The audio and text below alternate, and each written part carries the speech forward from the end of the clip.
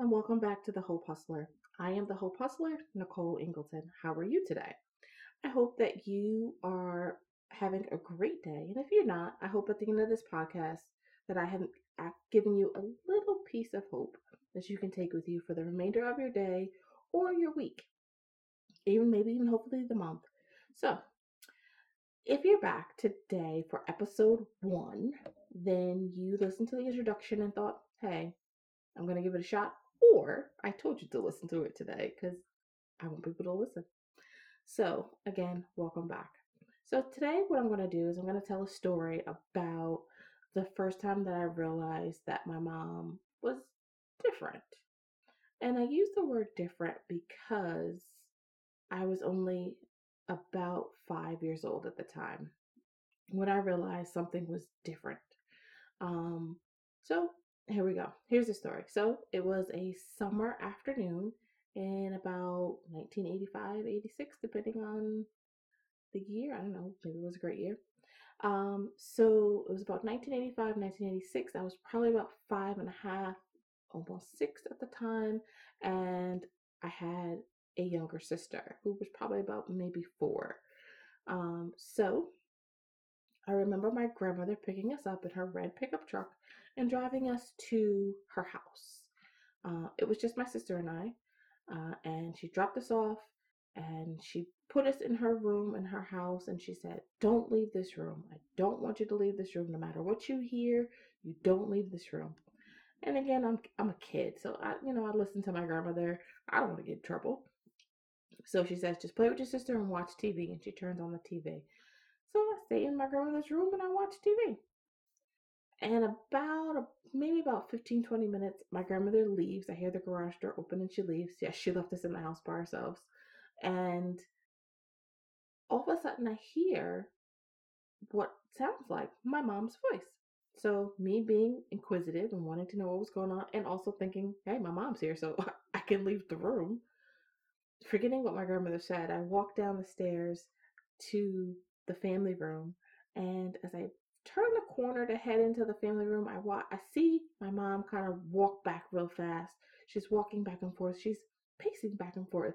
And as I'm standing in the hallway, she's talking to herself or talking to someone, it looks like, from my vantage point. So I walk into the family room and I go, "Hey, mommy." And she kind of just stares at me. She doesn't say anything. She's just looking. And her lips are moving. And I'm like, "It's me. It's Nicole." I'm telling her my name and she's just looking at me. And I thought, that's interesting. And I walk into the family room and all of a sudden she runs past me out the door to the garage and through the garage door and onto the street. And of course, being five, I start chasing after her. I start chasing after her, and then I realized I'd left my sister in the house. I turn around, I run back to my grandmother's house, I grab my sister, who doesn't have her shoes on, and I'm helping her put her shoes on, and I'm telling her, hurry up, mommy's running away. We have to help her, we have to chase her. And I'm 5 years old. So I grab my sister, who only has one shoe on at the time. And it's summertime, it's hot. And I'm actually yelling at my little sister, "Put your shoe on. Let's go. We got to get mommy. She's running away." And I grab my little sister and we run after my mom. We run down the street. We turn, we make a right, and we run up to the street and we get to a street that cars are coming back and forth. And as I'm coming to the corner with my sister holding her hand and I'm running down the street after our mom, and I look at her and I notice that she's trying to figure out how to cross the street because cars are coming. And I stop and I turn around and I look at my little sister who is crying hysterically because one, she only has one shoe on and it's hot.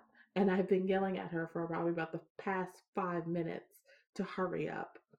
Um, and I then decided that I'm going to help her put her shoe on. So I helped my sister put her shoe on, but I don't know how to tie shoes. Um, so I don't know how to tie the laces. So I'm kind of like, just walk without the laces.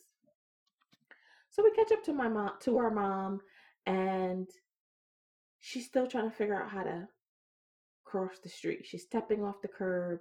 Car comes by. She steps back onto the curb. And then but her mouth is still moving. But she's not really, there's no one else there. So I look at her and I grab her hand and I say, I can help you. And she looks at me. She doesn't say a word.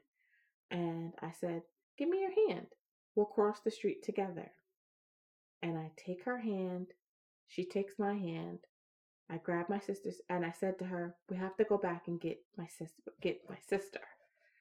So she looks and she sees my sister on the corner and we walk back together. She's still not talking, not saying anything to me per se. So we walk back and I'm holding her hand and then I take my sister's hand, who's still crying and hot and upset and has no idea what's going on. I take both of their hands, I'm in the middle, and I look at my mom and I say, we have to look both ways before we can cross the street, because that's what she told me, that we have to look both ways. And I can't cross the street until I look both ways and there's no cars coming. So I look both ways and my mom is looking straight ahead. She's not looking at anything that I can see. And then we look both ways and I look at my sister and I go, we're going to cross the street now. And I said, see, mommy, we just have to look both ways. And as we get to the other side of the street, she lets go of my hand and she walks in front of us, but she never walks far enough away from us where I still can't see her. And then as we get to the corner of the street, I said to her, we have to turn down this street because that's where our great grandmother lives. And I remember that because I remember my dad and my grandmother telling me as far as I can remember, I knew my phone number, I knew my address, and I knew how to get to my great grandmother's house from pretty much anywhere in my town. So as we rounded up the street to my great grandmother's house, my sister bolted into the house when my great grandmother was sitting on the porch, and she was looking like, what's happening? And she knew what was going on. I didn't know. And by that time, my grandmother from wherever she had come from arrived in her red pickup truck. I can still remember this pickup truck. And my mom got in the car and I said to my great grandmother, what's wrong with mommy? And she said, oh, baby, she's just sick. And she said, come on, I'll get you some ice cream. And we went in the house and I had some ice cream and my sister got to watch her TV show. So that is the first memory that I have of what was told to me as sick. That was my first introduction to my mom being sick, quote unquote. And I never really thought about that up until I decided that I needed to kind of tell my story. I never really thought about, as a kid, what sick was. I never realized that her sickness was bigger than what I had been told as a kid. And I get that everyone in my family, my dad, my grandmother, and my aunts protected me and my sister from what they thought was something that was really scary or too big for me because I was only a kid.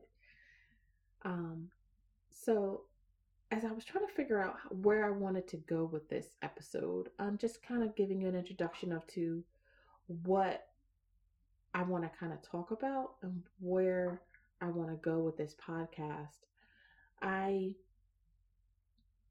had this thought of what would my 5-year-old self tell my 30-something-year-old self? And I think my 5-year-old self would say, just keep holding her hand and keep looking both ways and making sure that I never lose sight of who she is, and that's my mom, and never let her disease or her illness change that for me. So that's what my 5-year-old self would tell to my 30 something year old self. What would my 30 something year old self tell to my 5-year old self? I think what I would say to my 5-year old self is this: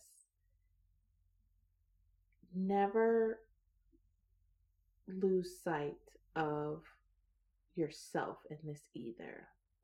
Self care is extremely important when you are helping someone with a disease that is so challenging for the person who is living it and also for the person who's helping them through it and walking with that person and making sure that you don't lose sight of yourself. So that's what my 30 something year old self would say to my 5-year old self. Just remember, you matter too. So that's what I wanted to kind of talk about in this episode. And as the podcast grows and progresses and matures, because this is only my first episode, my introduction literally took me 3 hours to figure out how to work the equipment and how to be comfortable with my voice.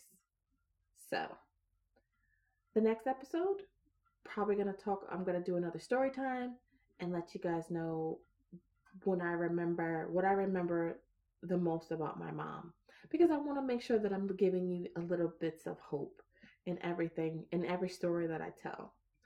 I also want to make sure that we have some guests and some experts on hope, resilience, and just self-care is really important.